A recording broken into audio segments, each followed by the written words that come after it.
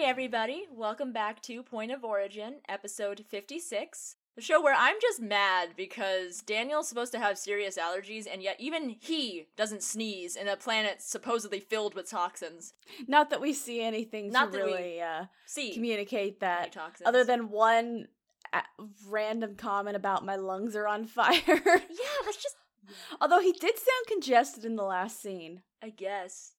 I was so done. I was like, yeah, right, cool. I figured that was Michael Shanks, though, and not the writing. Yeah, maybe he's had a cold. Yeah, it honestly sounded like if Michael Shanks had a cold, that's what it sounded like. So I'm Mel. And I'm Liz. And yay, we knew our names this time. Woo! And today we are covering Season 3, Episode 12, Jolinar's Memories. It's a secret two-parter. They didn't actually label it a two-parter, but it is a two-parter. Yeah, which I did not... I was expecting this episode to be a cool trivia episode, considering how the first thing I read was actually like, oh, wow! Apparently this episode was so expensive to make that the production staff ended up having to make a call, and they turned it into a two-parter as a result. And the only other two-parter that's more expensive is the pilot. In the whole show. This is one of the most expensive episodes they made, apparently. That's crazy. You can't tell from the backdrop. Yeah, that's the thing is, I gotta say, guys, I'm not sure if I can tell. Yeah. I feel like I should be able to tell. That backdrop looks so bad. There were some truly questionable moments of CGI, and here's the thing: the CGI isn't what got me, really. I mean, it wasn't great, but that wasn't what broke me here. I laugh a lot at extras, especially when their only job is to grab onto you and make it look like you're being held. So, they just, grab your shoulder, but, firmly. Yeah. And it's like, how dastardly of you, you're gonna pinch me to death. Okay, cool. That I can't blame them for, but I definitely can blame them for when they're supposedly trying to break down a door, and these two guys are, barely moving at it, much less pretending to throw themselves at it. They're just tapping it. Kind of. They're knocking. They're supposedly taking their entire bodies, and yet they're only just going thunk, thunk, thunk. It's like, Jesus Christ, were those doors made out of, the shittiest fiberglass, and they were tired of breaking them in takes? So the director was like, hey, guys, just chill. Calm the fuck down. It doesn't need to look that real, okay? It's hell. I don't know. There's no excuse. You're exhausted. You're tired. You're exhausted. There we go. You might look like you have muscles, but in reality, you're emaciated and dying, and supposedly your air quality is shit. So, love tap that door. Don't actually try. So yeah, we're so thrilled with this episode. It wasn't terrible. It's just kind of it's there. It's to lead into the next one. Yep. Yeah, so today we are watching Season 3, Episode 12, Jolinar's Memories, and the official synopsis for this is: Carter's father has been captured on a moon transformed into a literal hell. As no one has ever escaped from hell except for Jolinar, Tok'ra technology is used to access Jolinar's memories from Carter's mind. But not before an old foe shows up to foil the rescue mission. I mean, he doesn't show up. You guys went to him. Yeah. But they didn't know it was gonna be there, so it's honestly, for a synopsis, it does exactly what it needs to do. It gives you a little blurb of technical information. Speaking of synopses, I actually had a proposition for you on our format. Just a tiny little change. Yeah, what's that? I'm scared. What if from now on, when I say what we're going to do next week, I read the synopsis for that episode then as a little preview? Oh, sure. I like that. Yeah, that's good. Then it's one last thing we have to try and fit into the talks before we actually talk about the episode. Yeah, no, it sounds like a good idea. I like that. Because there's been a couple times where we forget that we were supposed to read the synopsis. We forget a lot of things. We forget our own names, so... We just get talking. That's the problem. It's always the problem. It often is. It's always the damn problem with us. But yeah, so, we're just, so on top of this right now. Yeah, I'm tired, man.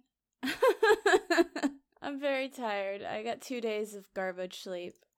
And 3 recordings to take care of in that interim, so I'm working on it. Trying to get there. Your dedication is admirable. So, let's actually talk about this episode. This episode was written by a duo, and it's a new duo. We haven't seen them before.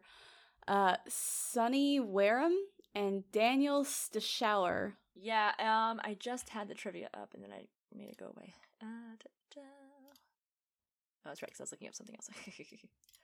How dare you? I know, right? Yeah, this is their only episode. Yeah, this is their only episode. They showed up just for this. Oh my god. Like, sure, why not? Okay, it's not. I don't know. It's not like it's a terrible episode. It's just funny that I don't know. It's just funny when they only show up for one episode. That's always and in fact, funny. It's 2 people. I always have questions when an episode involves 2 people. So unless it's Brad Wright and Glassner, since they're the showrunners. Yeah, I guess but even then I had like the general question of what's going on in this episode. I wonder that's gonna need their expertise combined. So when I see 2 people, especially when they're only together for this episode, I wonder what the hell was going on back there. It's kind of like, I wonder if this is something to do with why it was so expensive to make. Oopsie. And it's directed by your favorite, Peter DeLuise. Yay! I gotta say, it's definitely not badly directed, but I have to say, this isn't his best work. I mean, he has to work around, 2 writers. expensive, and terrible special effects. Yeah, plus when you have that many extras on set, you just have too many extra things to worry about. Although he's had that in his other stuff too, and he's been fine before, so I got nothing. I don't really know why this one wasn't the best. It just, I don't know, the whole thing just felt kind of, it kept reminding me of like my high school plays in the general feel. Well, I will say, there was one shot that I actually really enjoyed, just kind of, it tickled me. It tickled? It's during one of the flashbacks, when they're zooming in on the warden guy. Yeah. And, like, they zoom in on the warden, and it's not a smooth zoom. It's like a doot, doot, doot, like a 3 jolted movement. Right. And each new movement of the zoom is in beat with a drum of the background music. I liked it. Yeah, I don't always catch that the way I should. Sounds kind of fun. I always pay attention to the way, time to shame myself again. The reason I pay attention to the way, like, the beats of scenes hit when it comes to the music behind it is because of my extensive collection of downloaded fan vids that I'm incredibly picky about. Yeah, that's the thing is when it comes to stuff landing on the beat and stuff, I'll tend to notice that. It's when it's being zoomed in and out. I don't tend to notice zooms as much. Or like I'll be watching something like Brooklyn Nine-Nine, for example, and it'll only sporadically be something I notice. But every now and then I'll be like, "Oh, that's right. These are handheld cameras. These are on the shoulders, not mounted cameras, because the cameras do move. They're not fully steady, and I don't always catch it. And I think it's because I kind of don't want to. Like I just it's annoying to me, the movement, so I tend to like make it go away. And unfortunately, it does tend to every now and then. Eric will be like, "Hey, that's a cool little trick they did with the zooming." And I'll be like, "What zoom trick?" And they literally will do a thing in that moment. And I'll be paying attention to the dialogue and everything. I'll be paying attention to the shot. But I missed the part where literally on every punctuated note that he said, the camera zoomed in. But I didn't catch any of it because the camera's moving so much that the general movement is something that just flies by me. So that's a really weird thing that happens with me sometimes, but it only happens in those very specific cases. But whenever it's specifically just movement, for some reason, I got nothing. It's annoying because, like, for example, somebody will be like, "Oh, that's a cool trick," and I'll be like, "They did a trick?"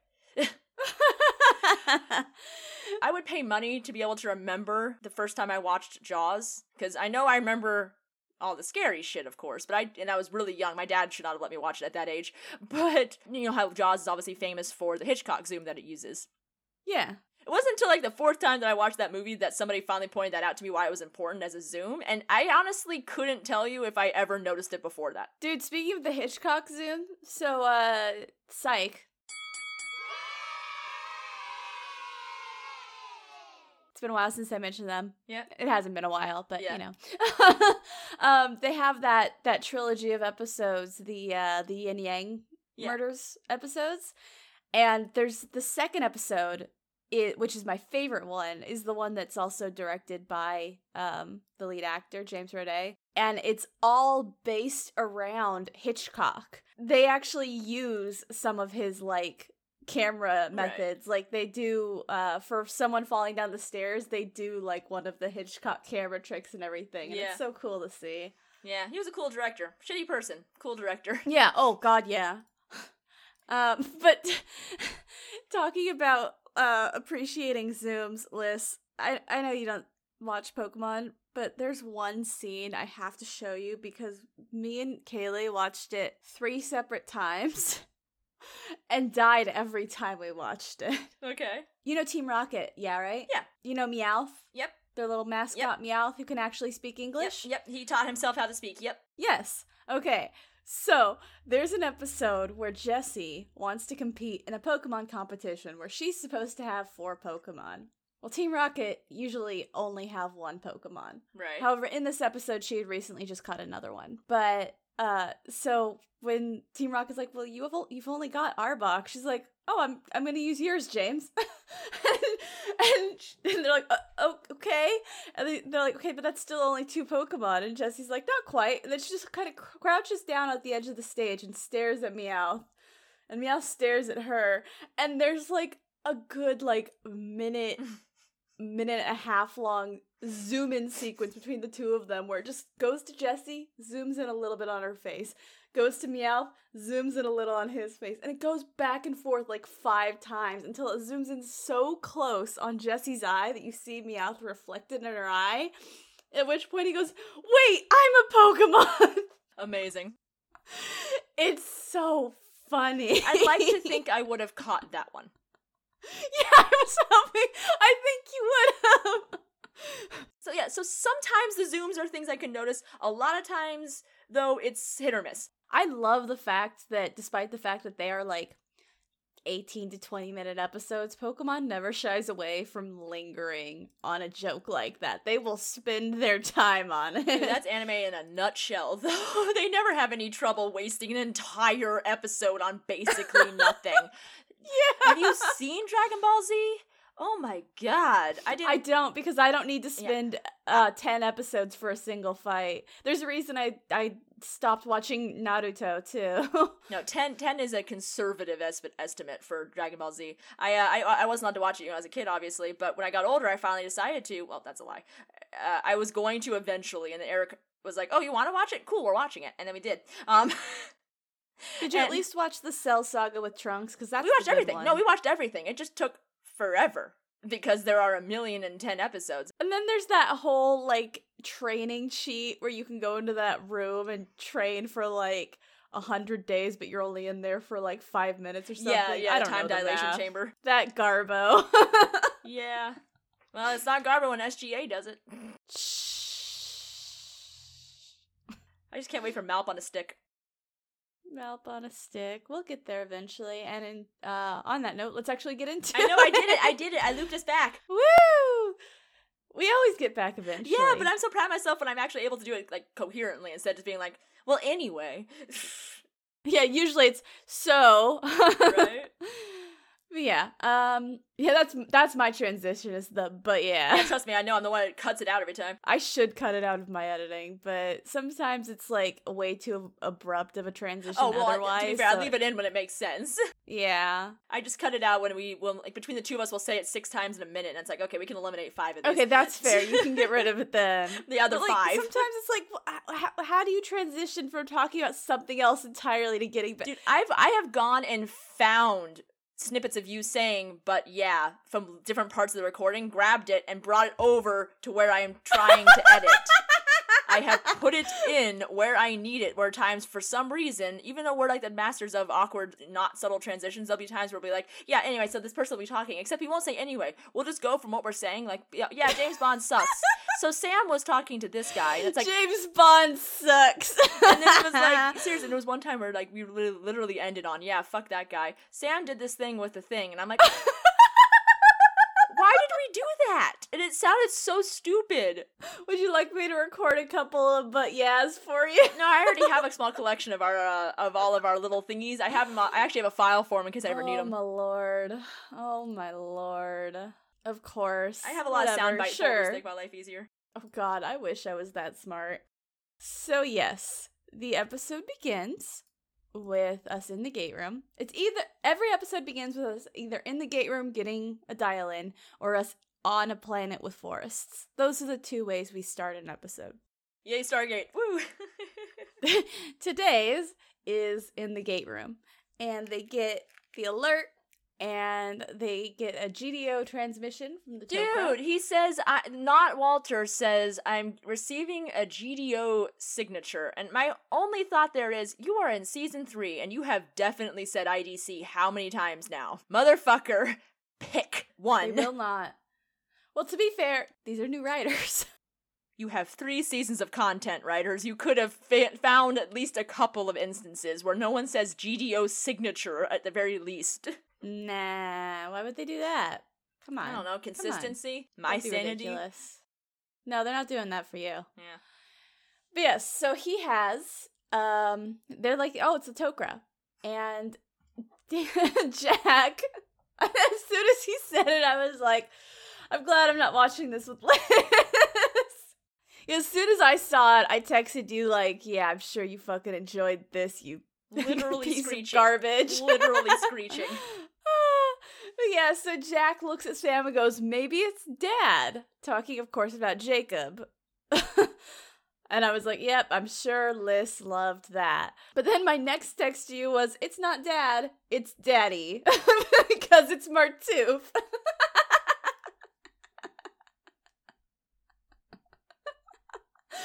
No one listening can see the angry face you're making at me. Do not ruin J.R. Bourne for me. You've seen Teen Wolf, right? He is Daddy. Do you have any idea how hard I have gone to great lengths to keep this man directly in my sexy column and not my sexy daddy column, because the sexy daddy column is an empty column because I don't have a sexy daddy column. The concept of daddy makes me so deeply uncomfortable. I'm fine making the joke because I'm asexual. It doesn't matter to me. I don't judge anybody for their kinks, and I know Rule 54 exists for a reason. But, Mel, could you, at least for me, stop trying to ruin this man for me? No, I'm gonna keep making the joke. Jack laid it up for me. He laid it up for me. What else was I supposed to make a joke about? It's bad enough that I have a hard time ogling Richard Dean Anderson because he is so much older than me, and every time I make a comment like, ooh, that's a man right there, I always take a moment to go, oh, ew, Dad's age. I asked for so little. Nope, not getting that from me. I mean, I should just know my audience by now, so yeah, probably. You should. That's on you. You brought this on yourself. True. So yes, it is Martouf who is back again, because they knew what they had with J.R. Bourne, and they're gonna keep going back to that well. And they find out from him that Jacob has been captured by Sokar, but they're pretty sure he's still alive, because normally if someone gets caught like that, you get sent to what he has made, like, his own hell. Because, he's pretending to be the devil for some fucking reason. Okay.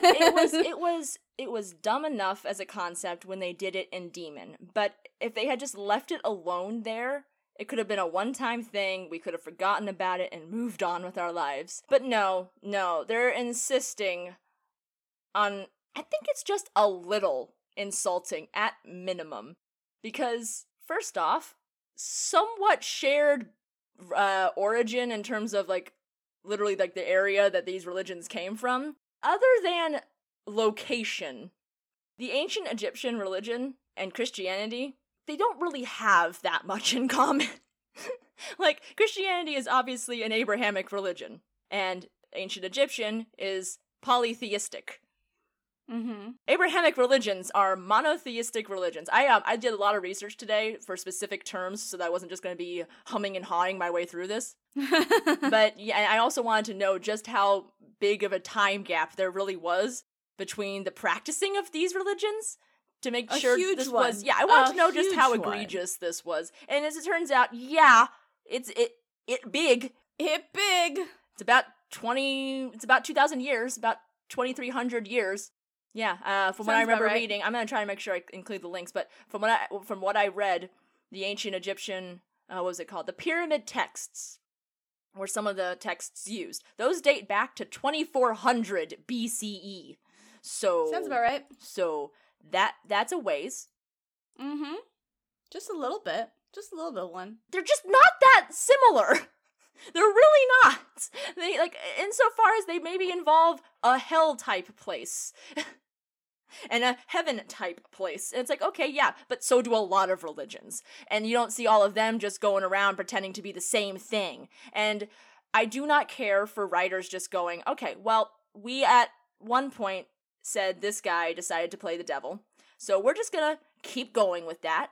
And now we're just gonna say that he is at any and all given times just doing both. Even though this guy was a Goa'uld and was set up as an Egyptian god, apparently he just had no problem fucking around in the background for long enough to wait for another religion to come around, and then immediately knowing that this one was going to be a hit, he also picked up the mantle of the devil and has no problem just taking on this other new story that has very little to do with his current one. I got a couple of points on this. Yeah. One, it was actually technically before Demons that the comparison was brought up, but I meant like him specifically bringing up Satan is what I meant for Demons. Well, no. Shit, actually. Never mind. Because of the fact, in the episode when Sokar first appeared, when he was attacking the Lins, because he wanted Apophis. Oh, that's right. They compared, here's the thing though, in that episode, they compared him to the devil, but did not say he posed as the devil. So that was correct. But that's because that episode was written by a good writer. Yeah. Cool. So thank you very much for remembering that, because that makes this even better, because it shows that they knew originally what they were doing. Demons, or Demon, I don't even remember which one it was, showed an intrinsic misunderstanding about time. Yeah. When it came right? As we were talking about, like, wait, ancient how did that cultures. work? Because of the fact that he stole Christians when there was no way Goa'uld were still on Earth by that point, because the gate was buried. Well, no, because remember in Demons, unless Daniel he was says it was using the Antarctic no, gate. that's what Daniel says. Yeah, Daniel says that they must have used that gate, but that's when you and I went. But then wait, why did he ditch it? That's what you and I were talking about. Is we talked about the timeline alone doesn't make sense for that, because it was like, wait, who the fuck was coming back and hanging around long enough to keep picking up people, and why were they using the Antarctic gate when these people were in England-ish area? Like, what? Because it would have been the only gate. What else are you gonna use?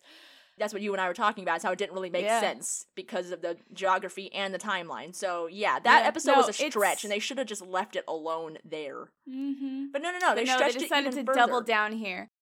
But my last point on this is, I understand why they did this.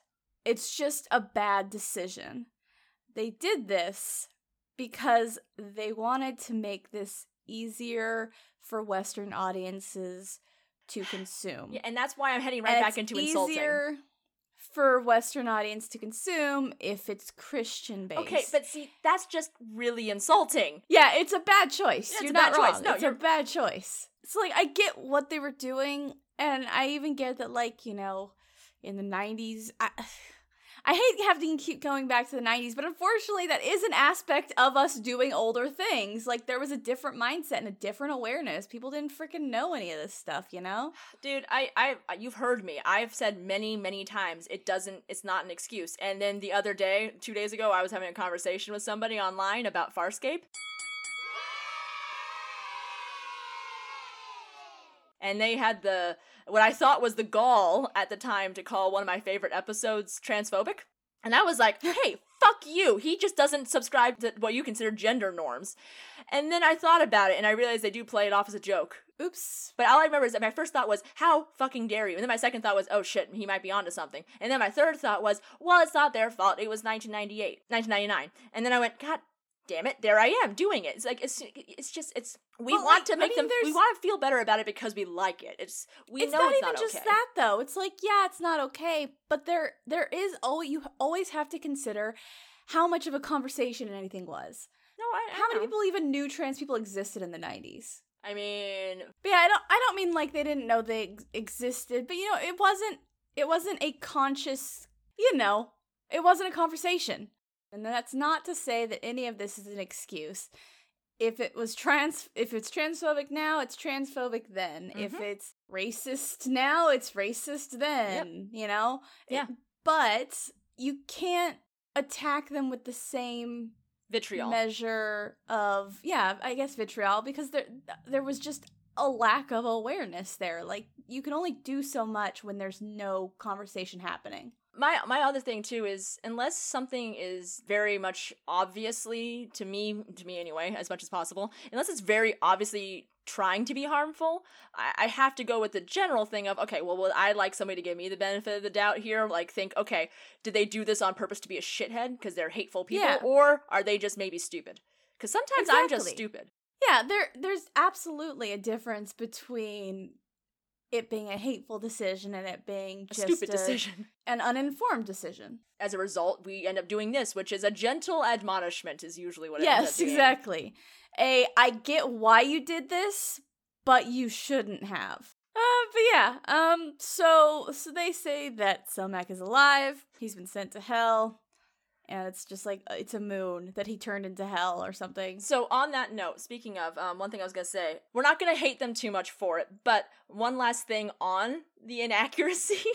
The biggest thing that bugged me is the fact that they completely gloss over the fact that by appropriating Christianity here and just going for the full, yep, I'm Satan too, they completely gloss over something that I feel like a lot of Western audience people, I don't like saying that anymore because there's lots of people in the Western audience who aren't Christian, so I don't like saying that anymore. Anyway. I get you. So, I feel like there were probably some members of the Christian audience who were watching that, and for those who cared, who were watching that and going, Satan isn't a god. Satan's an angel. Satan was a fallen angel. That's a very different storyline to, it is, honestly, to what's going on here. It very much is. And it's like, but that conversation should have happened in Demons, right? To be honest. Well, and then they even go a little bit further, and so they...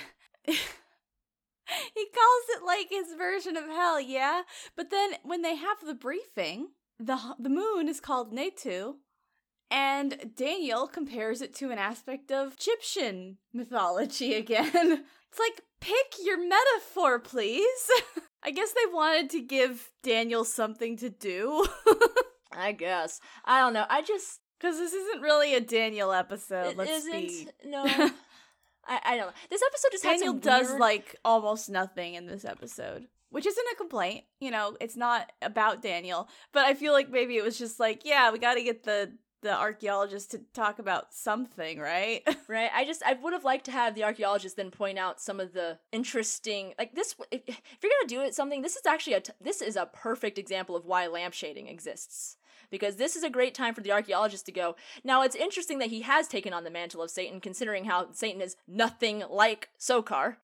And it's interesting that he's maintaining his hell metaphor on Netu, which, as you may or may not know, cue shot changing to the rest of SG-1 with their blank expressions as they're like, you know what, let's just go with the assumption that we don't know. And that's a smart-ass comment from Jack that leads back to the shot, going back to Daniel, who then continues his exposition. It could have been pretty easy, I think. Once again, we should have been writing for this show. Yeah, honestly, I feel like that would have been a ton better.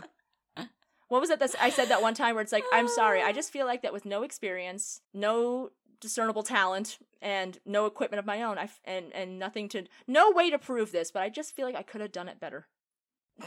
Because we could have. Yeah. Listen, I'm not going to pretend I could have done it better than Robert C. Cooper or Heather Ashe. No, but... I'm just saying I could do it better than Tor Alexander Valenza or these two people. Yeah, it's funny. I did see in the credits that Heather E. Ashe was the story editor on this, and I would have liked her influence a little bit more in this scene. A little stronger. With having Daniel do something along what I just said, those lines, because that honestly would have made way more sense. And I feel like it would have been quicker, too. Listen, she'd only done one episode by now. She probably didn't have as much influence as we would have liked. And yet these two people did? They had an episode. Huh? I mean, that, like, as a story editor, she's only done one episode in the show so far. Right. She probably wouldn't have as much influence to just take over someone's script. Gotcha, cool. And now I understand what you're saying. Sorry, I misunderstood I was like, what are you talking about? I thought you were saying as if she would be the one chosen to write this instead of them. No. But now I understand. Hey, English is hard. It is. English is stupid. So yes, they are saying that, like, they're saying some inaccurate things. Yeah. So basically, here's what we get from the briefing, because there's a lot of stuff getting bandied back and forth. But thank you for saying bandied as well, because that's what I wrote in my notes, and I just like that. Amazing. Well, we are the same person. So here's what we get from Martouf. He's been taken captive. He would most likely have been sent to Neitu, which is quote unquote hell, which is Sokar's prison planet. And they came here to talk to SG-1. Well, first, I do like that Jack's like, oh yeah, we can get like a rescue force. and Martouf's like, we have to be sneaky about this. And Jack's like, we can be subtle. Just like this shitty, like, That's like me. I can be sneaky, and everybody in the D&D party looks at me and goes, okay, are you talking about yourself or your character? Yeah. Because our response is going to change. Wildly differ between the two.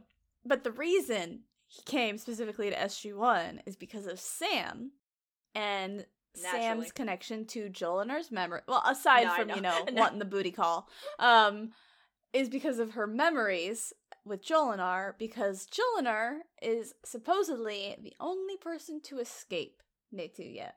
And she never told anyone how she did it. So they're hoping that they can get the memories from Sam using this little Tok'ra device that looks a lot like the thing that Ellen had. Which means, considering the fact that they were using it where, like, Hathor would be aware of it, I don't think it's explicitly Tok'ra technology. I think it's gold technology that the Tok'ra are using. Okay, so here's the thing. I think that as well, insofar as I think it is adapted Goa'uld tech that is specifically Tok'ra in origin because they designed it themselves using their communal tech. But I do I personally think it's Tok'ra just because of a couple tiny instances of tiny bits of dialogue that there's nothing hammering it home, and so I'm definitely not saying like I'm right, you're wrong. This is just it's that thing where there's the two answers that are standing next to each other, and either one I'm good with. And obviously and even some of the dialogue, there's no reason to take it seriously considering how it's Ellen lying when she's saying it. Like, she's talking to them as if she's actually a scientist in SGC. Yeah. Like, the whole thing was a ruse, so who's to say sense. anything she said was... The degree of truth in there is entirely up for debate.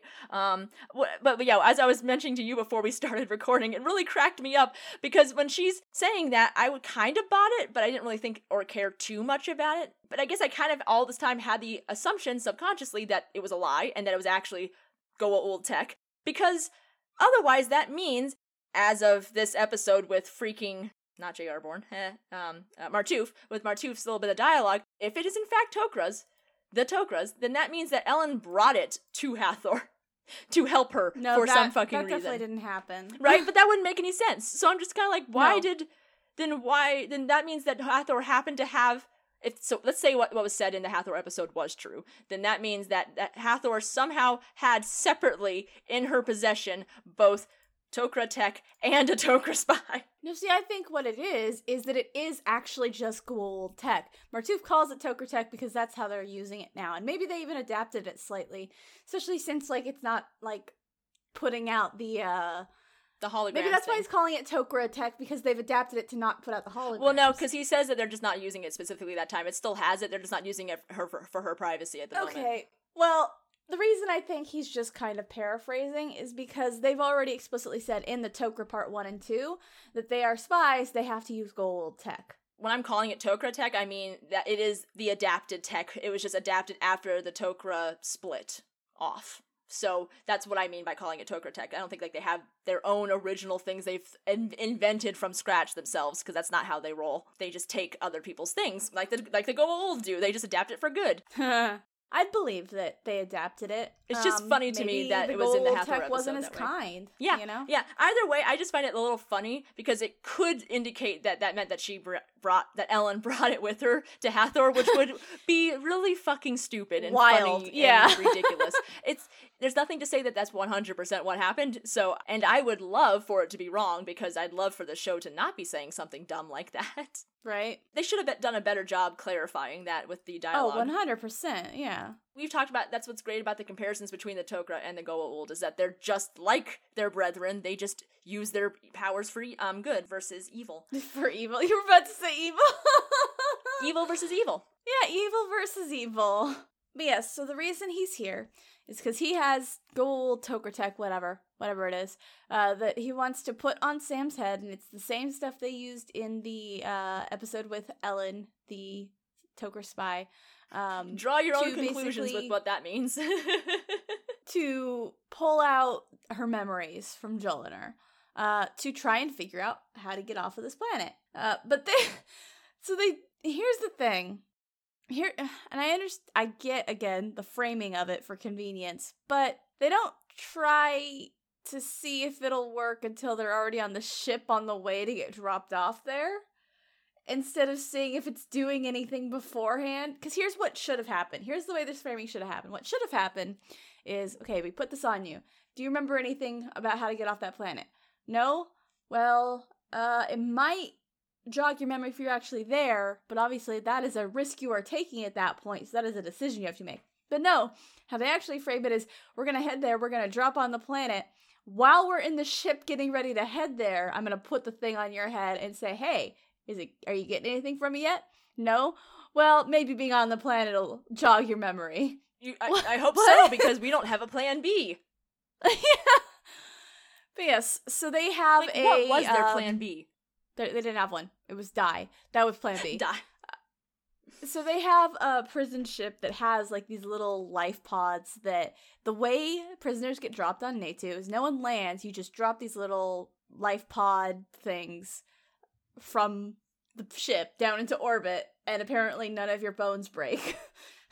Well, yeah, so they did mention, Martouf has a moment, because there was a moment where I was telling Eric that I think I might have stolen some of my personality from Daniel, because once they reach, like, the outer planet, once they reach the orbit, Daniel says, that's still a long way down. And Martouf says, you'll be going down at high velocity. And that's when I laughed, and I said, because that makes it better? And then Daniel says, after an awkward pause, he goes, well, and is that supposed to make it better? Is that supposed to make it, no, is that supposed to make me feel better? I did love that little piece of dialogue, but during that time when, after Daniel has his moment where he's like, okay, that doesn't help, Martouf then mentions that there's dampeners on there to slow descent. Slow descent how much? Enough, apparently. Yeah, enough. That's their plan. And they can't send Teal'c down, obviously, because A, someone's got to be on the ship, and B, they only have 4 pods, and C, it'd be really obvious if you sent a Jaffa down. It's one thing to send some humans down, but a Jaffa would be really freaking obvious. That's the thing. So Teal'c is going to stay in the ship and orbit. Why? I feel like that's just convenience. Why aren't there? Because why would you want to leave someone with a larva who is going to mature in a pit of a jail? That's asking for so many bad things to happen. I meant guards. Don't give anyone as much power as possible. Like, there's very obviously like I just would have liked a throwaway line of power in the prison. Yeah. And because that of the fact sense. that they explicitly say later on that the warden is allowed 1 hand device and 1 staff weapon to rule the prison. Sokar is obviously very paranoid about that. No, you're completely right. I just would have liked to have had you on set that day so they could have had a throwaway line that would have given that tiny little bit. Obviously, it's to keep Teal'c separate so that story can happen. But it would have been nice if they'd actually had a real kind of just 1 line of dialogue that says, and because he's paranoid about the power structure or something. Yeah. I mean, even outside of keep him separate so storyline can happen. You gotta have someone on the outside in case things go wrong. And Teal'c seems like a very reliable, especially because he knows how to fly the ship. I would have voted Daniel, personally. But Daniel can't fly the ship. Teach Daniel how to fly. Because there's explicitly a bit when they when Martouf is showing them the ship where Jack is like, "Oh, can this one cloak?" And Martouf's like, "No." And then Jack's like, "Oh, Teal'c, you must have flown a higher tech one." Just like kind of like casually being like, "We've seen cooler tech than you have, Martouf. Fuck off." My shipper heart desperately saw as much as it possibly could in every interaction between Jack and Martouf.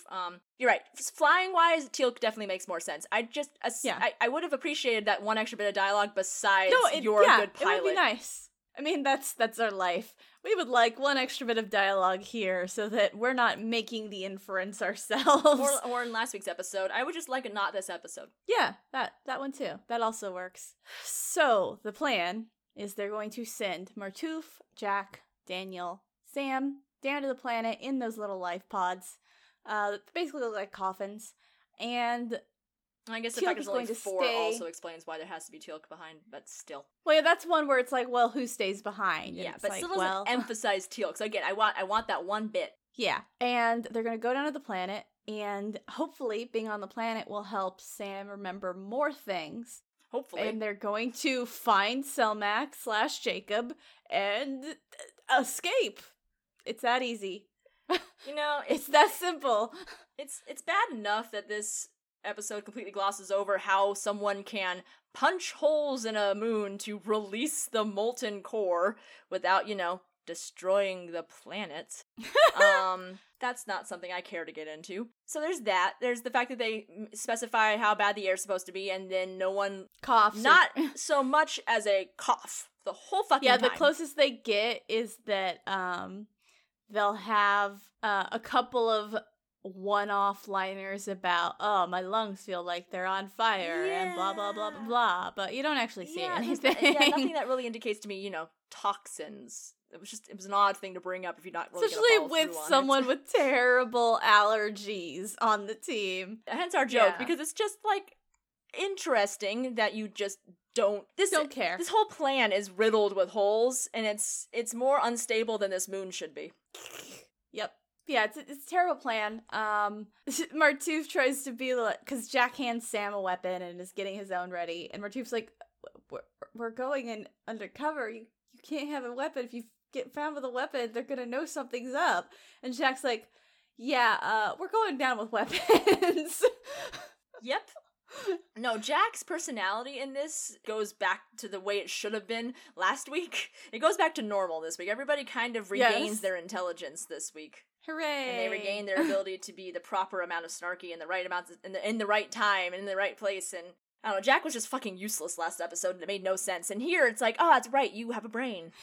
Jack didn't know what amnesia was last episode. And then all of a sudden this week, it's like he's not breathing in Dargol and all of a sudden has 2 brain cells to rub together. Weird, huh? But yeah, I actually kind of appreciated this, like, obvious contrast between how a spy makes plans for a mission and how a Black Ops soldier makes plans for a mission. Jack's like, "No, we can do undercover, but we're going in with weapons." I gotta say, the undercover thing was a stupid plan from, like, literally its inception. Just in the concept of they show up and pretend to be in charge or something. Like, they're acting like they're not prisoners. Nothing about it made sense. Yeah, It's extremely Sam not makes fleshed some out. Really bad assumptions. Yeah, it's extremely not fleshed out to the point where I remember as a kid being exceptionally confused why she thinks this is going to go well. It doesn't make sense. I can't even put it into words. The only explanation is she never did Black Ops and she was never a spy, but she still has common sense. You escaped, which means you ran away, which means... He's probably upset with you. Which means he's probably not your biggest fan. You'd think. I guess as a kid, or you would think, but Sam did not think. Yeah, I guess as a kid I didn't understand the concept of feminine wiles, and I'm guessing I still don't because I just really just don't still. As a whole. You think Sam understands the concept of feminine wiles? I have noticed that TV heavily relies on this concept that guys, no matter where they lie on the intelligence spectrum, see a chick, and she can be anywhere on the moderately attractive to beautiful spectrum. She could be anywhere along that, and it doesn't matter. It's like they see tits, and apparently that's all she wrote. They lose their mind. Right. It's dumb. It's Poison Ivy level dumb. It doesn't make sense, and it never made sense, and it doesn't make sense here. That's why my brain keeps breaking. That's why I keep losing words, is because every time I'm talking about a topic that's just like, there aren't any words. It's just, why? Why did you do it this way? What was your plan? Because it doesn't make sense. And also, you never even really say what the plan is. See, that's the issue with this episode. It's not like it's not like last episode. It's not like, God, what the fuck, you know? Yeah. But there's just so many weak points to it. Yeah, and it's like where you stuff. didn't sit and think for 2 seconds about this, you know? And that's just why I'm like kind of like annoyed with Heather E. Ash as the story editor. I'm like, is this the polished product? Because what was it like before? Again, I don't know how much effect she could have had on it. Especially for an episode that was apparently quite expensive. I want to be mad at this episode because of how confusing it kind of just is by all of its weird little eccentricities. And yet I can't even get to mad because I'm just confused over all of the things they don't bother to explain. Listen, we just have to look forward to the fact that it's going to get wrapped up by Robert C. Cooper. Yay! They were so eager for it, they were crediting actors in this episode that aren't even in this part. Yeah, they don't want to give away the twist, but they give away the kid who's going to play Charlie in the next episode. Well, but yes, so while they're planning... Oh, there was a fun part where when Martouf was introducing Sam to the technology again, I love that he's like, yeah, we're going to hide this, and it's like, Sam's hair is not long enough to hide this, my man. I did notice they tried to mullet it a bit more for this episode to try to compensate. And after he put it behind her ear, she like tried to flatten her hair down right there. This is why you make the plan before you leave, because then somebody on SG1 or someone in SGC could have gone, "Oh, cool.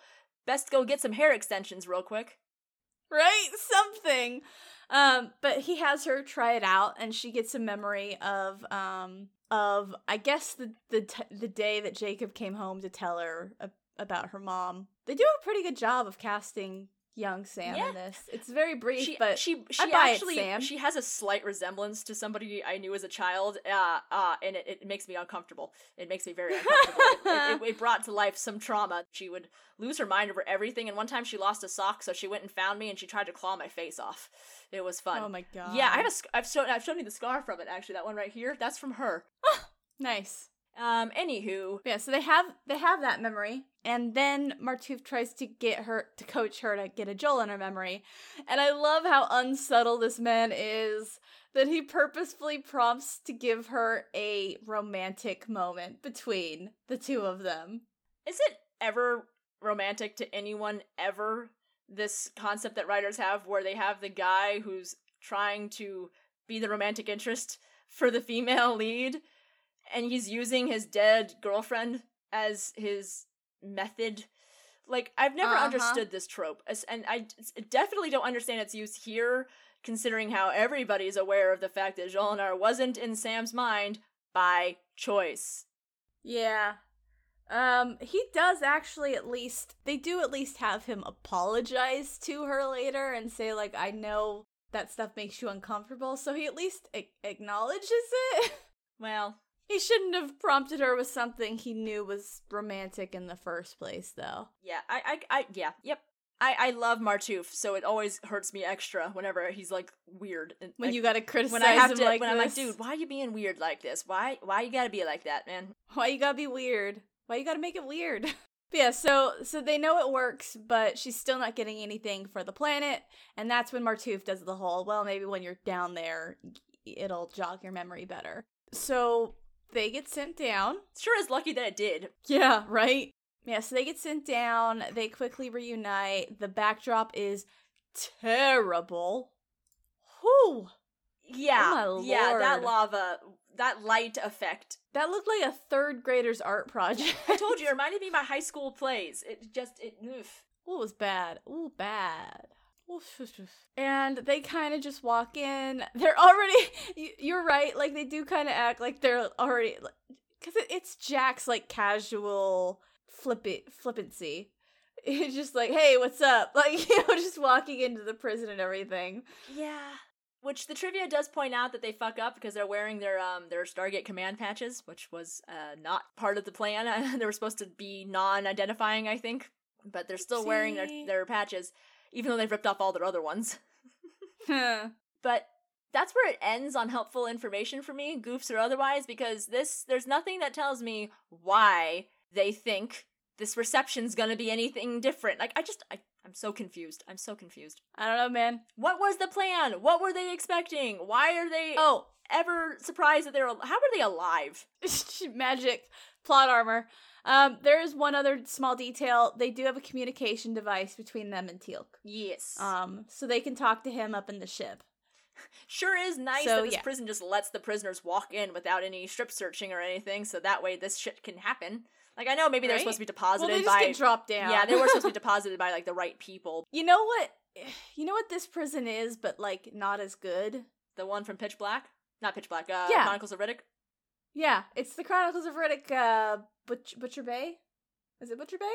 I don't know. It sounds too similar to Botany Bay for me to be able to remember, because now I don't know if I'm conflating or not. I'm gonna look this up now.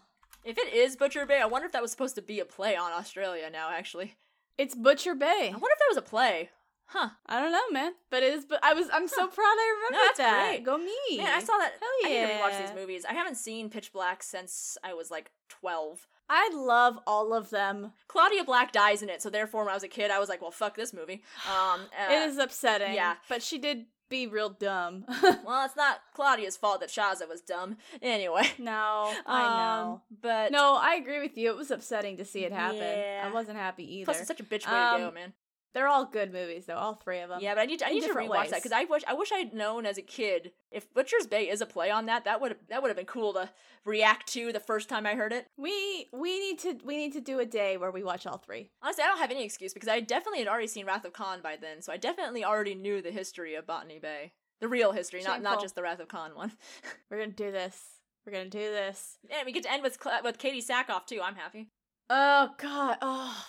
Doll. Let me tell you something real quiet, like. God, shut up. Love her. When a woman is too attractive. God, seriously. Jesus. She was literally so hot that I thought the TV screen was gonna melt. The harness that she wore. Their chemistry was insane. Yeah, it was so... Jesus. So yeah, let's do that someday. That'd be fun. God. So yeah, they all get dropped down to this planet. And they're just being weird from the beginning. They're calling way too much attention to themselves. And the moment they walk into like the main room with like the platform that you were talking about, Sam gets a memory flash. And she actually did before this get a brief memory of a guy, a heavyset guy who was bald and had glowing gold eyes. But she couldn't remember who he was. She just attached him to Netu, but she didn't know who he was. Now that she's in this room with this platform, she suddenly remembers who it is, and she shouts his name. The convenience fairy strikes again. Yeah. And then she claims, we've come to see Bynarr. And the Bynarr's second, the quote-unquote Jaffa, because he's got a helmet that covers his face entirely, and he's carrying a staff weapon, so sure, he must be a Jaffa, is like, who are you? And just like, the typical back and forth between Gold and prisoners. Yeah. The wording doesn't matter. It's the same every time. And they did weird things here in the trivia. I don't know if the episode, I remember seeing Dion Johnston's... I've never seen John Stone before. I've seen John Sin, but not John Stone, so the name keeps messing with me. But Dion Johnston, I guess, he played Captain Nelson in Rules of Engagement, and I did see his name flash up on screen. So I knew the trivia wasn't full of shit when it said that he was in this, supposedly, because according to the screen, it agreed. But it must have been a false flag thing then. Well, there's also, and this has been done before, I couldn't name anything specifically, but I know it has been done, maybe up until that last scene where the helmet is taken off. Right. He was playing. Yeah, that's what I was saying to you earlier, is I was thinking, unless it's, so it's either one of two things. That way they're hoping that, like, no one recognizes the voice. The only thing I can think of is that it actually was him on set up until the moment of the reveal, and then that was filmed with Peter Williams. But it's just funny that they had this guy come back just for that. And it's like, if that, it's an interesting way to keep to the false flag operation, if that's the way they did it. Yeah, it was an interesting choice. And the trivia was annoying to me because I didn't read it first so much as during, and I was very confused because it's like, Neonak, wasn't that but isn't... I'm sure. Why is it credited as this, wait, so did he actually play it? Because the trivia just says that he played somebody else. I'm like, that's great, but now I'm thinking that he's actually there. It threw me for a loop for far too long. This Jaffa guard is, like, yelling at them and threatening them, and when he starts to, he says something like, banish them to the surface, which I guess is, again, like Butcher Bay, you'll fucking die. I'm guessing that's an option, then, that supposedly there were doors or something they came through to get down here. They don't say. They don't explain anything. Why? This is a two-part episode. The first part should have been set up, and then the second part should have been the rest. Yeah, well, it's not. Well, it's not. But when they try and, like, when the guy starts to approach him and everything, Jack's like, no, and pulls out his gun. Immediately gets blasted away by a hand weapon. Sam pulls out hers, and shoots one guy, but it doesn't even stop him. I love that Daniel makes no move to pull out a weapon. I also like how that guy wasn't even fazed by a bullet. Well, he got shot in the shoulder, which in movie and TV terms is nothing. It's either fatal or nothing, depending on the situation. Yeah, it depends.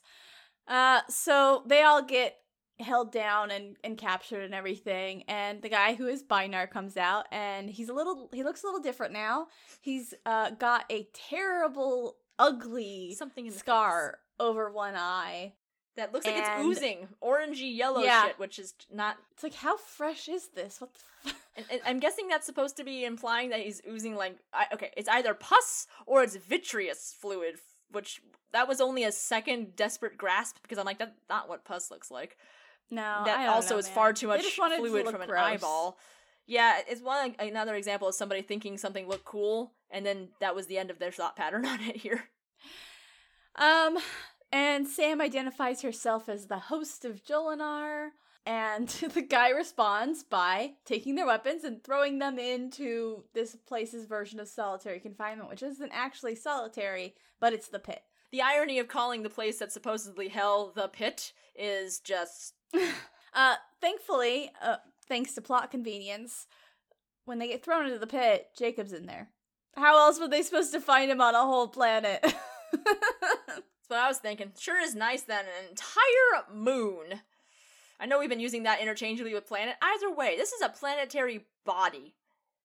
They big. Yep. Well, it's a moon, not a planet. Yeah, but still big. It's a big-ass penal colony, at least. Yep. Yeah, it was wild that they thought they'd be able to find him. It's just plot convenience that they actually were able to find him. Just because everything has always worked out for you guys doesn't mean you shouldn't plan for eventually the day where it doesn't. So they are in the pit now, and Sam does her job as the previous host of Jolinar, and gives us some prose narrative where she talks that's not the word I wanted. What did I want? Exposition. That's the word I wanted. I liked prose. I had a word and then I couldn't think of it, so I was like narrative, but it's not really narrative. It's she orates. Whatever.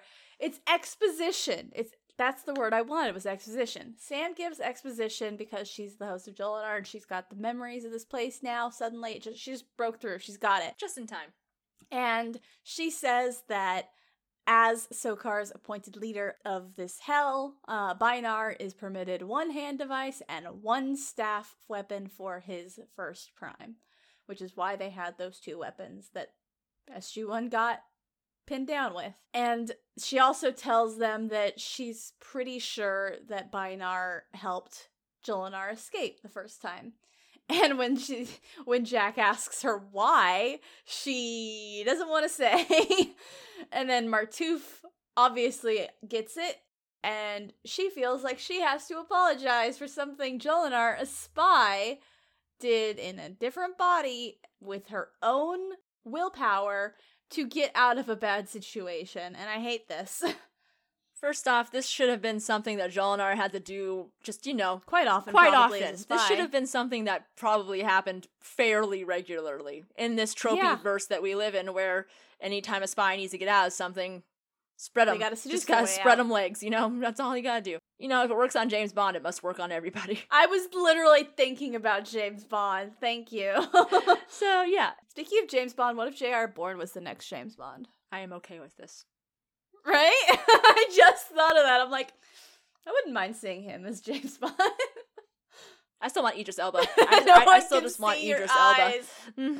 Yeah, no, that's obviously the dream. Right? Oh, God, he's amazing. I still need to see the movie that the Fast and Furious spin-off movie he's in. Where he's It is so bad. Don't watch it. It's so bad. But I want to see him! No, he's not even good in it. It's so bad. He has, literally 3 lines that are not shitty, and they're in the trailer. Just watch the trailer. It's so all the good parts are in the trailer. Long. Literally all the good parts are in the trailer. It doesn't know when to end. The movie's 3.5 hours. It's so long. No. That scene where The Rock is holding down a helicopter with just his muscles in a chain. That doesn't happen until the very fucking end. And there is honestly just piles of shit you can scoop out between. Honestly, if you wanted to take half the movie be in England and half the movie be in Samoa, great. But instead they hopscotch all across fucking England and a couple other places 1,000,000 fucking times for no reason. I think it's just to emphasize that Vanessa Kirby's in it. I don't know. And then they eventually hop their way over to Samoa just to kind of finish the movie. It's all right. I'll take your word for it. I don't know, maybe one time we could just get really drunk and watch it. Yeah, that'll work. Yeah, there we go. We'll just get really drunk and watch it. I'll see if there's a really bad drinking game for it. Go. That movie felt longer than the runway at the end of the Fast and Furious movie that anybody who's seen it knows what I'm talking about. You've shown me that scene, so yeah. What was it, Eric did the math once. It's a 21-something mile long runway. Oh my lord. So after she apologizes for something she doesn't need to apologize for, Jacob's here. This should have been his bread and butter. This should have been Spy 101. Get laid, get free. Jesus Christ. It clearly was for Jolinar. She seemed, natural. She was just obviously I'm gonna do this. I'm a spy. I'm in prison. This is how I get out. And again, they should have done anything better with the storyline. They should have explored that more and been okay, either this is something she's really good at, this is not something she has any problem doing with, and that would be a great way to explore her character that way, or it'd be something that points out just how freaking desperate she was, that this looked like something that she had no problem doing because it was just that bad being there. Whereas instead, the insinuation here is that the reason she never told anyone how she was able to get out of this prison planet is because she didn't want to hurt Martouf's sensitive little feelings. Her boyfriend would have been upset. Yeah. It's good to know that all women in the end value their boyfriends over their careers, or the fate of the galaxy. Or their lives. But yeah, so Jacob is here, and I do like this exchange a little bit where when Sam runs over to him, he looks at her and he goes, "Am I dreaming?" And she's like, "No, we're real." And he's like, "Are you crazy?" Jack's response. Like, apparently. Apparently. That's such a you answer. So apparently Selmak is dying, and Martouf has a bottle of eye drops that Jacob drinks, and he's better now. Again, so many things they just don't bother to explain. I'm like, cool, is that magic snake healing juice? I mean, what is this? What is it? Clearly, I do clearly Selmak / Jacob knows what it is because he goes, "Cool, thanks," and drinks it. Yeah, and no one even questions it. I do like that Jack calls Martouf Marty in this scene. I did not like that. That made me unhappy. That is not a nickname that I would ever call that man. That's because it's Marty McFly. That's the only Marty there is. Yeah. And Marty McFly will always be Michael J. Fox. Yeah, Martoof. I mean, honestly, Martoof is as much a Marty as Eric Stoltz was. Yeah, God. Hey, I love Eric Stoltz, but he would not have been a good But Spock. he's not Marty McFly. No, I genuinely, I want on record, I was making a joke about the funniness of the situation, not his acting skills, because I actually really like him. It's just that he is Marty McFly. Right? Michael J. Fox is Marty McFly. There's just... Alright, yeah, they found Jacob. They've given him the magic eye drops to heal him. Now they're trying to figure out how they're gonna get out. Oh, it hasn't totally healed him. He has to get out to get totally healed. We cut to Teal'c, just kind of doing his Teal'c thing. Floating around the planet. Yeah, just kind of reminding us that Teal'c's there. Doing the thing that Teal'c is always doing when the writers don't care. He's just around. Oh, actually, no, there is a point to this. We see the transport beam from Netu to Sokar's ship, which is a plot point for later on in this episode, so it is an important shot. Yeah, Teal'c gets to be important for his eyeballs. Yeah, exactly, for him seeing a thing. Dude, last week he was there to be that guy who holds back somebody and reacts to a couple things, and now he's here to be the eyeballs. It's beautiful. That's because last week's episode was horrid. This is just some true utilization actually, of the I'm gonna give this scene credit for being a pretty good transition. Okay. Because we went from the team to another member of the team, Teal'c, witnessing the transport rings, to seeing the guy who just took the transport rings up. That's actually a pretty nice transition. You know what? You're right. Because usually when there's these little itty-bitty scenes, we're usually just like, guys, this was not necessary. This didn't need to be here, but I actually really appreciate this. I'm gonna credit Deloise for this. I want this episode to be better. And it's not terrible. And I'm always happy to credit Deloise for anything, so. But yeah, so Bynarr has come to talk to Sokar, and he's basically like, hey, dude, thanks for bringing Jolinar to me so I can punish her for pissing me off from before. And Sokar's like, what are you talking about? I did not send you Jolinar. And Bynarr's like, but she's on the planet now. And he's like, okay, then Shi'ar. The Tal Shi'ar. And so it's like, well, I didn't send her, so her and the others are intruders. Figure out what they want and then kill them. Sure is nice that Sokar seems to have something against those little TV balls they use to talk usually. Yeah. And so he sends him away, and we get a little last scene with Sokar talking to another minion, and he's basically like, if they're not here officially, someone dropped them there who is not with us. So there's probably a ship still nearby. Find them and destroy them. And we've set up more stakes at that point. It's the dramatic irony where the viewers know Teal'c's about to be in danger and Teal'c doesn't. So, Jacob's got the information about Sokar's fleets and his plans on the System Lords. And Martoof wants to relay that information to the Tok'ra, and so they're trying to get a hold of Teal'c. And I do like that, so Jack calls Teal'c, and Teal'c's first lines are, "O'Neill, it is I." He doesn't get much to do, but he still steals the screen every second. I just love how happy it makes you, because I can always tell, because all I get from you in the text is, "It is I." It is I. I did just send "It is I." It was delightful to me. It's because he's delightful. So they're basically updating him about the situation and giving him the information to send to the Tok'ra. Meanwhile, Sam is going to be brought to talk to Bynarr. I love how they've even had an episode in a prison where they have definitely brought up the concept of, women in prisons. And they've totally forgotten about it now. Not even a hint of it. Like, it doesn't even seem to be on anyone's mind why she's being brought into the warden's office. Like, let's say they didn't know that she'd had a prior connection. After Sam has already told them, right? But it would have been did. bad enough if they hadn't had a prior connection. That would have been an immediate, we all know why he's calling her. Let's not let this happen. Then you add the fact that she knows that there is a background there. Yep, it's bad. That just is bad. Immediately derails any and all logic, and yet they're just kind of like, yeah, this is cool. Jolinar was a chick. Sam's a chick. Prisons are fine. Yeah. So Sam gets brought to Bynarr, and he asks how she knows about Jolinar. since he can tell that she does not have a symbiote in her. And she's like, well, I was the host for her.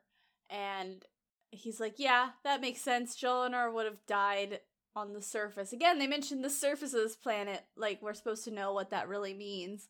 Other than the fact that we saw lava on it.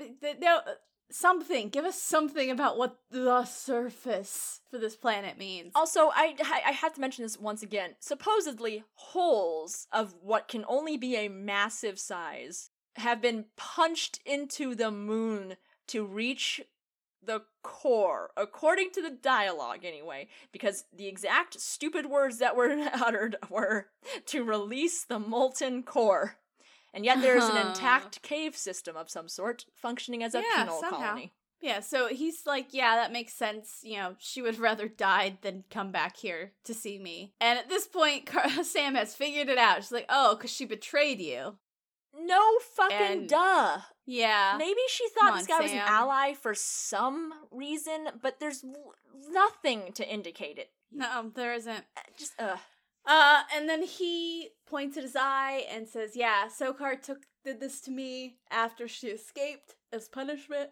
Sorry, I had to yawn there.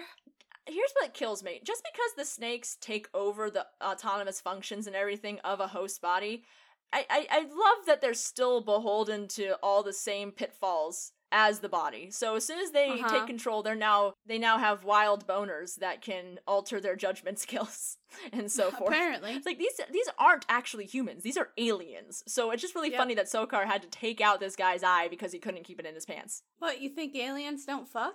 I think they do fuck. I just think it's really funny that they fuck on the same exact scale, level, and ease as... Yeah. Who knows, man? Who knows? But yeah, so he points at his eye and he's like, yeah, this is because of her. I got punished for this. And he's like, where's she now? And Sam's like, she's dead. Do you know how she escaped? No. And then he's like, why did you come here? Why does she answer his question? Why does this scene happen the way it happens? Because these writers aren't great. It just, nothing really makes sense. It's just so much confusion. But yeah, anyway. And then we cut back to the pit, where Jacob is telling them a little bit about how things happen down here. About how Bynarr is, the one who manages things down here. He reports to Sokar regularly. Luckily in person. By going up to see Sokar. And apparently, no, sorry, I said ship. He goes to the planet, because this is a moon, so Sokar's on the planet the moon is orbiting. Yeah. So he goes to the planet to report to Sokar. And the scene cuts with Daniel asking, how he gets there. And then we cut back to Sam, which I will, once again, I have to, because we're, so meh or, annoyed by most of this episode, I want to give this scene credit again for transitions. Because they're communicating the information between two sources, and they're actually finding good places to cut between them. Yeah, it feels kind of almost, this is not a great comparison, but it almost kind of feels like a graphic novel. Yeah, I get where you're coming from there. But it's, really well. They're cutting at good points, which, again, DeLuise knows where to cut, In a much less rapid way, it's making me think of the first episode that Sokar appeared in, the one where Apophis died, how they had those cuts between the funeral and the attack on the lens. Did DeLuise do that one too? I'm pretty sure. Love it. I'm pretty sure it was him. Love it. Hang on, I can check. I have the page up. Well, if I could remember what episode that was. Do you remember what episode that was? What episode was it that Apophis died in? Serpent Song. Serpent Song. Okay. Thank you. I genuinely couldn't remember. Yeah, DeLuise. Awesome. Yeah, I was right. I thought it was DeLuise, but I was like, I don't want to say this on record and be wrong. But yeah, it was DeLuise. So yeah, he's really good at figuring out where to transition between scenes, and he does a good job of this here. Dial the Gate on YouTube interviewed him. I need to watch it. I haven't watched it yet for some freaking reason. But I need to watch it, and I need to get some insight into his stuff so that next time we're watching an episode by him, I can be like, So there's more conversation between Sam and Bynarr, where he's like, did you think I helped her escape? And she's like, yeah. And he's like, why would you think that? And she's like, because you loved her. And he's like, no, I didn't. And she's like, well, then why are you so angry about this? Why are you so angry she left? And he's like, 'cause I wanted revenge, duh.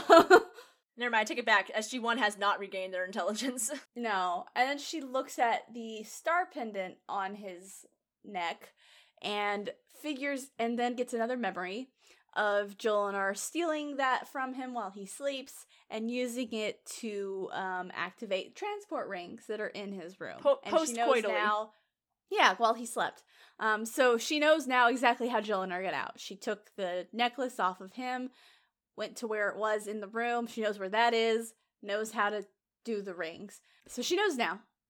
And he's about to, kill her.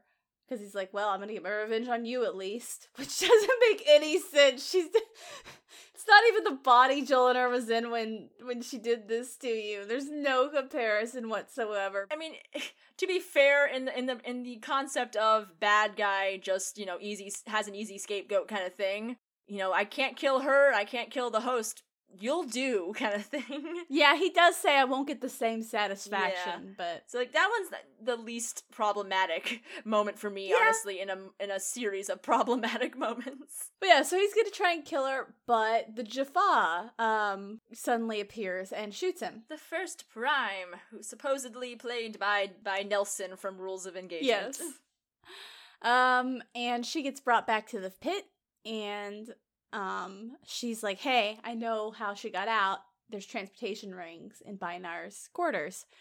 And thanks to the information they just got from Jacob in the scene that we got of those great transitions, they're like, oh, that must lead to Sokar's palace. And then they figure out from there, so she got there, she snuck out, she found a transport ship to sneak out on. That's how she got out. They figured it out. They have the solution.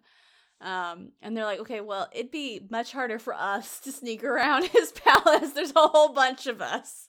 And Jacob tries to be like, oh, you should leave me here. I'm like, no, I love you're Jack. literally why we came here. Jack's just, that would kind of defeat the point. Yeah. That would literally defeat the purpose of everything. Yes, exactly. Good for you, Jack.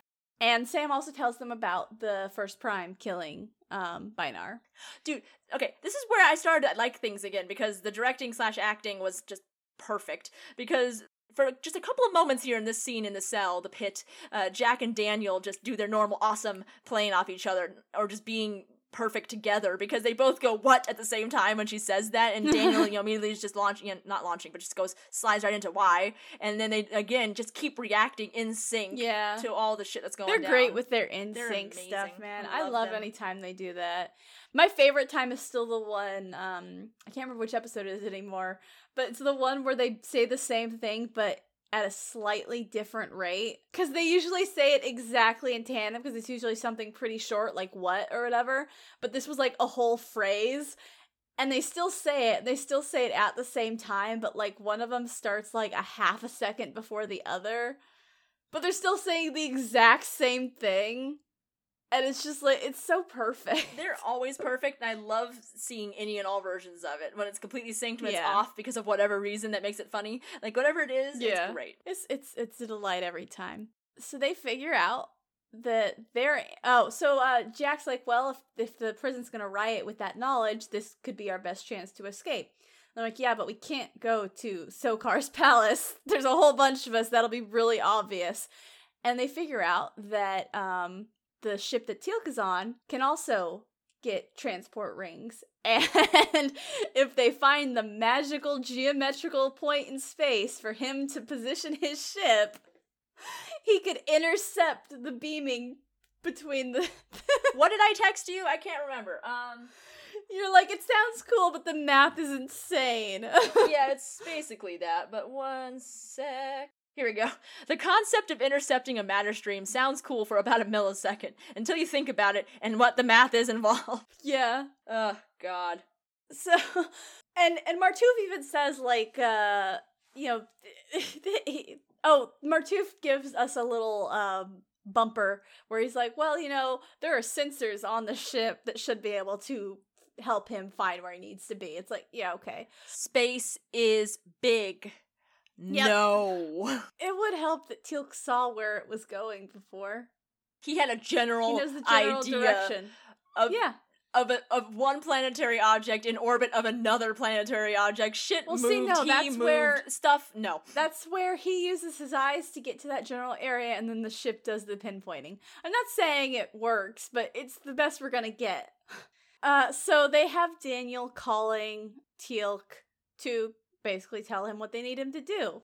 And while Daniel is talking to Teal'c, some people come up, and ask him what he's doing. And I love Daniel in this moment, because he's just like, I'm calling a friend, basically. He doesn't say calling a friend, but he's like, I'm making a call. I would have been an asshole and been like, I don't know, E.T. phone home, fuck off. I just love that he just doesn't even try and hide it. He's like, I'm making a call, fuck off. It's that casual, like, I don't care about what you want from me, Daniel presentation. It's great.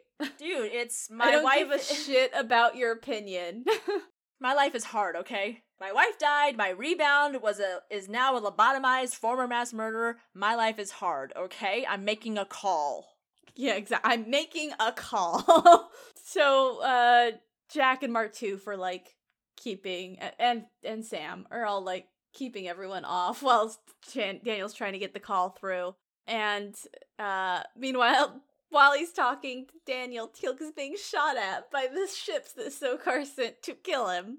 Points for Teal'c, because his multitasking skills over the next couple of minutes are... Yeah, he's like maintaining a phone call and flying with the dumb little globe steering ball. I can't speak well on a regular day, much less under that sort of high pressure situation. Right? They would have been hearing podcasts are a perfect encapsulation of our ability to speak coherently. But yeah, and I do like that he never tells anyone he's being shot at. That's right, he never actually does mention that, does he? No, he's just like, I copy, and then he's like dodging shots. But so they are all trying to get to Bynar's quarters because, you know, there's a riot breaking out. This is the best time to try and break into a place you're not supposed to be. But they get there, and they get to his body, and the key is not there on him anymore. Shock. And Martouf's like, well, where was the trigger point? And Sam points at where it was, and he breaks it open with, like, an axe. Yeah, their weird shovel weapon things are interesting. And then he one-hand tosses the axe thing to Jack, who just one-hand catches it.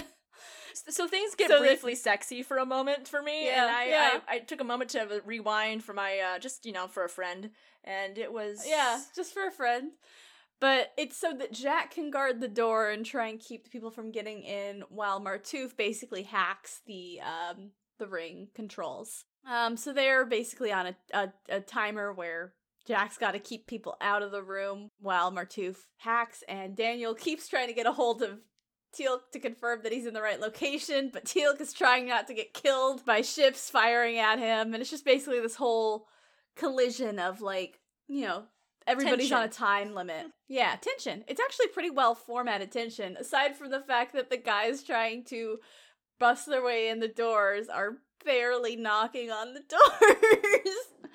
Yeah. What kills me is this tells me that the writers couldn't figure out how to make this ending have the right amount of tension. They couldn't figure out what that element needed to be, so that's when they discovered that they needed to have Bynar get randomly shot, and for not Apophis to throw Sam back into the pit just for a moment. It's just to just to make this arbitrary timeline in the background. Send her back.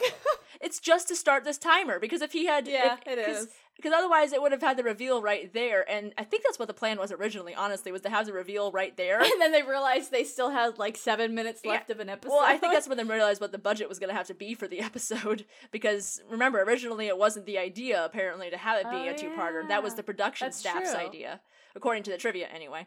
So, if that's true, I could totally see the original ending being something along the lines of that earlier scene. Whatever happens in the second one. Yeah, and then they're like, oops, now it's a two-parter. Okay, so instead of this reveal happening here, he's just gonna leave the mask on, and then I guess just quietly escort her back to the cell, and then I guess goes off and does something in the meantime. Yeah, why not? Why not? It's really weird that, if you think about it, that only happens in that way just so there can be the timer of the riot in the background. But yeah, so they still can't get Teal'c on the horn. Martouf has just triggered the last hack on the rings, but they're just a little too slow. And the first prime has broken in and everyone's being held down and everything. And then the first prime removes his helmet and he's been calling himself Naonak. Yeah, so first there's that guy from earlier who was a guy who said where they were and like who the lords were of the place. He's the guy who plays Sycophant here, and he does a really crappy delivery of, this is Naonak, the leader of... Naonak. Yeah, whatever. Yeah. And then... Well, it says kneel before yeah. Naonak, and then Naonak says, you shall call me Naonak no longer. From this day forth, I will reclaim my real name. And then he pulls his helmet off, and hey, it's Apophis, but he's a cyborg now. What? He's got a half-metal face. Sorry, that threw me, because if you watch Farscape like me, my first thought was he looks just like Stark, because he has the half-metal thing. Yeah. So, I don't want to take too much time on this, because we already spent a whole episode talking about the logistics of...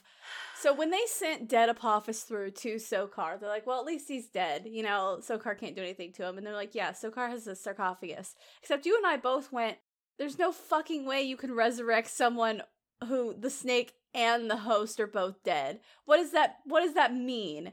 It's one thing to heal the host body. It's another to completely resurrect a larva gold symbiote in a person. That doesn't make any sense, especially if they were both dead for a decent amount of time. Like, we're not going to get into, like, the conversation on what is a soul, where is it kept, blah, blah, blah, blah. But all I can think is that he had to do some fucking human transmutation to talk to Truth on the other side of the gate and ask for Apophis' soul back. Because it doesn't make any sense that Apophis is here. Yeah. I did actually, that's why I was making my little hand movements, is I actually had it bookmarked. Thank God I actually did bookmark it. For a moment I was worried I hadn't. I gave in after our most recent conversation that was everything that you just said. After that most recent version of that, I just gave in and I looked up, what can the sarcophagus heal? And seeing as how it's based on ancient healing devices, it can do freshly dead, can't do extensive brain damage repair, and that's the end of it, because they never bothered to put parameters on it. So according to them, it can bring back both a freshly dead human and a freshly dead gold, regardless of how dumb that means. Count as? In this case, probably about 24 hours. It's probably the usual breakdown shit for stuff. Like, extensive brain damage can't be repaired, right? So you probably couldn't have more than, like, 24 hours of decomposition going on. I think it's nonsense, but no, if there's you're at not least wrong. 24-hour limit, fine. Yeah. It's still nonsense. No, I think it's extremely nonsense. The only thing I can think is that the reason it can still bring... So here's the thing. I think the host is gone at this point. I go the supernatural route. Once Castiel was the first time, that's when the host went away. Well, what I think is, this is the only way, because I have to make it make sense, because it's like, if you're dead, you're gone. How are you bringing back nothing, you know? But, like, they do talk about how the symbiotes have, like, the genetic memory. So maybe the tissue holds the memory in some way. Something. I don't...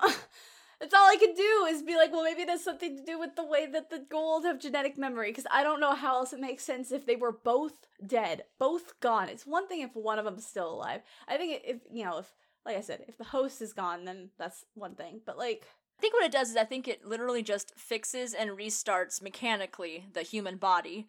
And then, because of how brains work, it would depend on how you wanted to interpret stuff there. Yeah, exactly. That's why I was like, we don't need to get into, like, that conversation. However, because it's specifically designed, as in the Goa'uld stole the tech and modified it for themselves, it tracks that they made it be able to heal themselves as well. So yeah, I believe that it would heal them.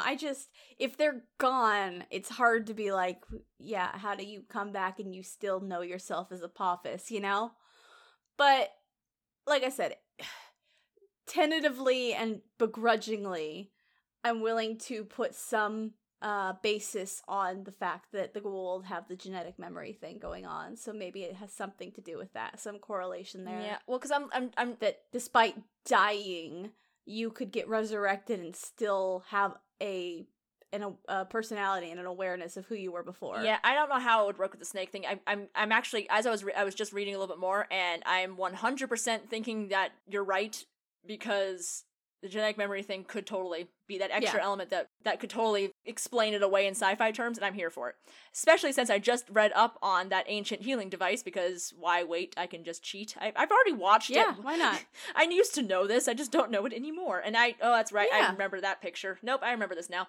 I scrolled further, that was a mistake. I remember that. Yeah, no, there is definitely no human brain left, consciousness left there, because the original healing device was a zombie maker. Oops. It was just a reanimator. So I think the Goa'uld took a reanimator for human bodies so that they could fix their hosts. Yeah, there's gotta be something with genetic memory. And then, because it happened to fix the snake as well, that shit went on top of it. So that does mean that every time it resurrects a human, it only works because of the fact that the human is not quite dead when they get put in. All of the times SG-1 gets put in a sarcophagus and comes back fine, other than the fact that they've got an addiction.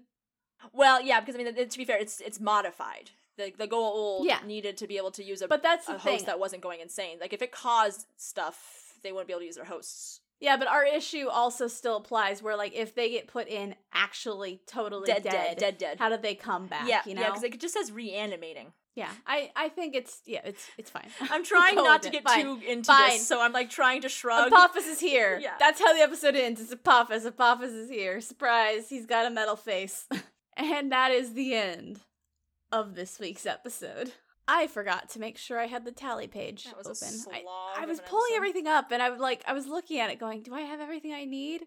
No, I don't. So, nobody dies in this episode. I mean, Bynard dies, but no one cares about him. Are you a Jack or are you a Daniel for this episode? I think I'm... honestly, I think I'm Jack, because he had a few more smart-ass comments in this one. Yeah, I honestly feel the same way. Yeah. Plus, it's hard for me to pretend to be Daniel when he just casually decided to compare Natu to Hel. Yeah, that's the thing, is that was what really bugged me a lot, was Daniel wasn't being Daniel in this. I did enjoy him not even bothering to try and pull out a weapon. That was fun. Right? And also the part where he's like, I'm making a phone call to my friend, leave me alone. That was also fun. But yeah, Jack was... I feel like the writers knew how to write Jack better than they knew how to write Daniel. They did not know how to write Daniel, but... It's always the same case. I almost said babe. Ha! It's always the same case, Mel. They don't know how to write women.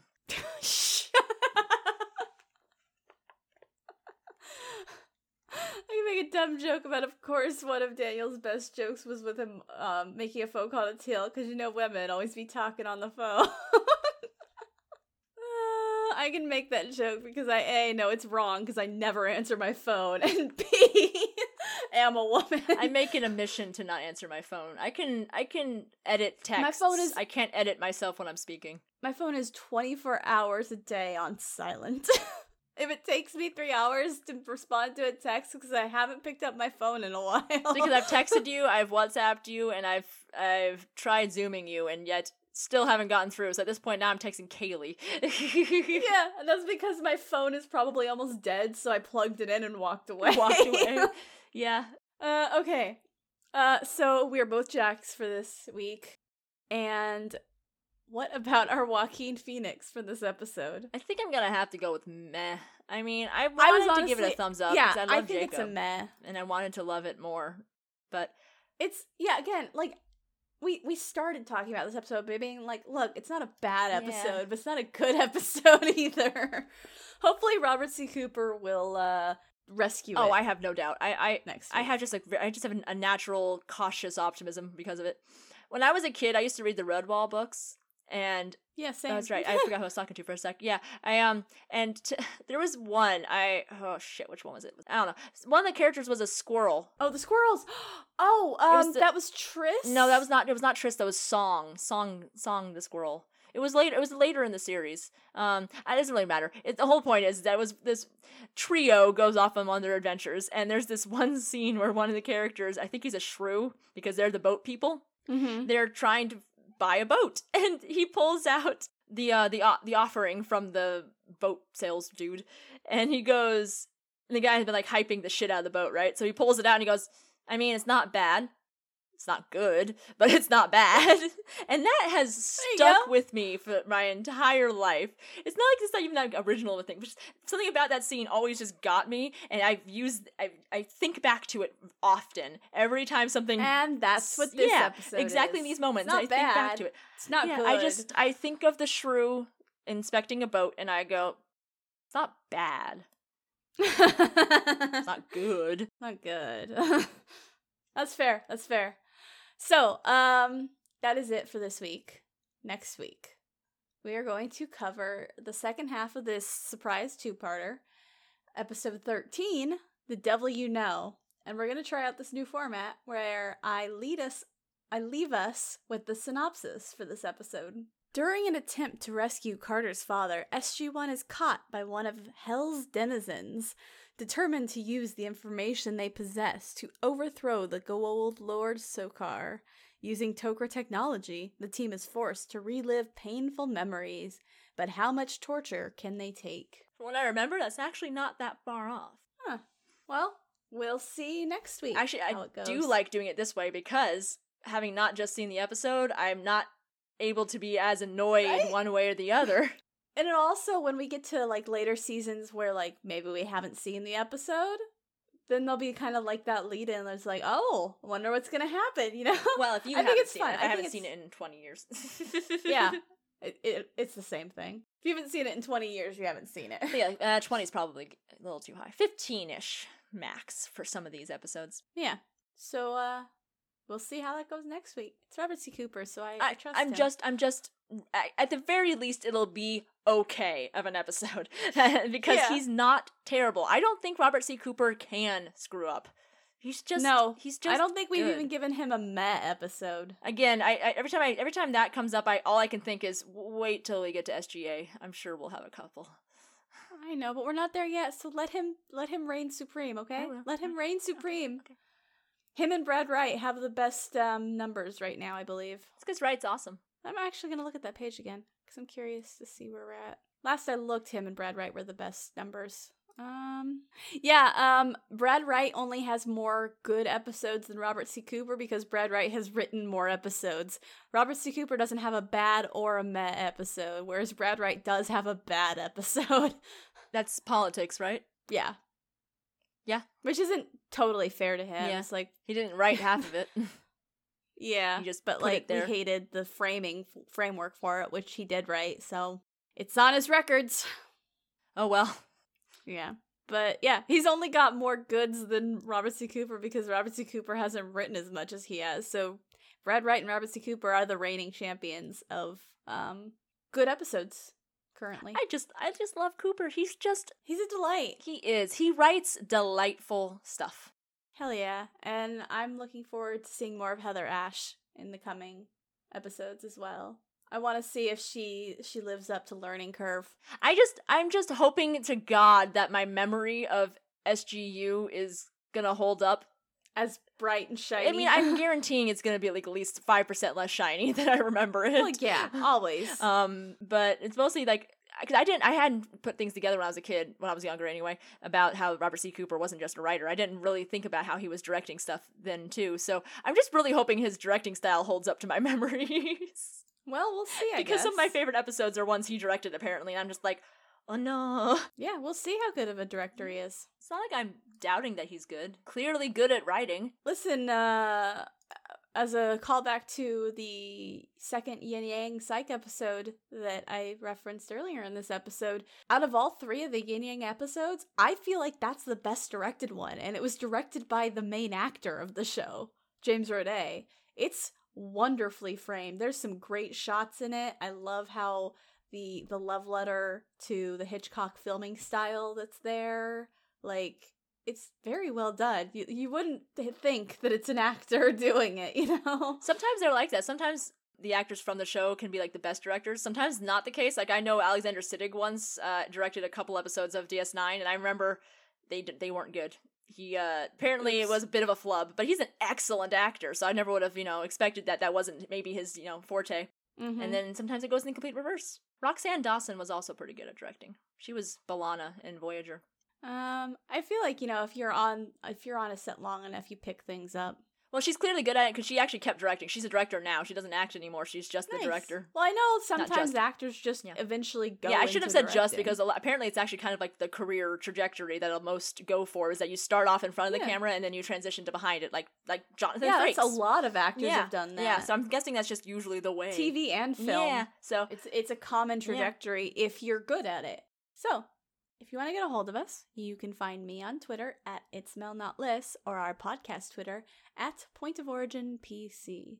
You can also email us at pointoforigincast@gmail.com or write something on the side of a tissue box and toss it through the nearest wormhole.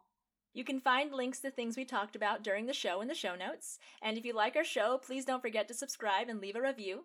Thank you for joining us on our incursion through the iris, and until next time.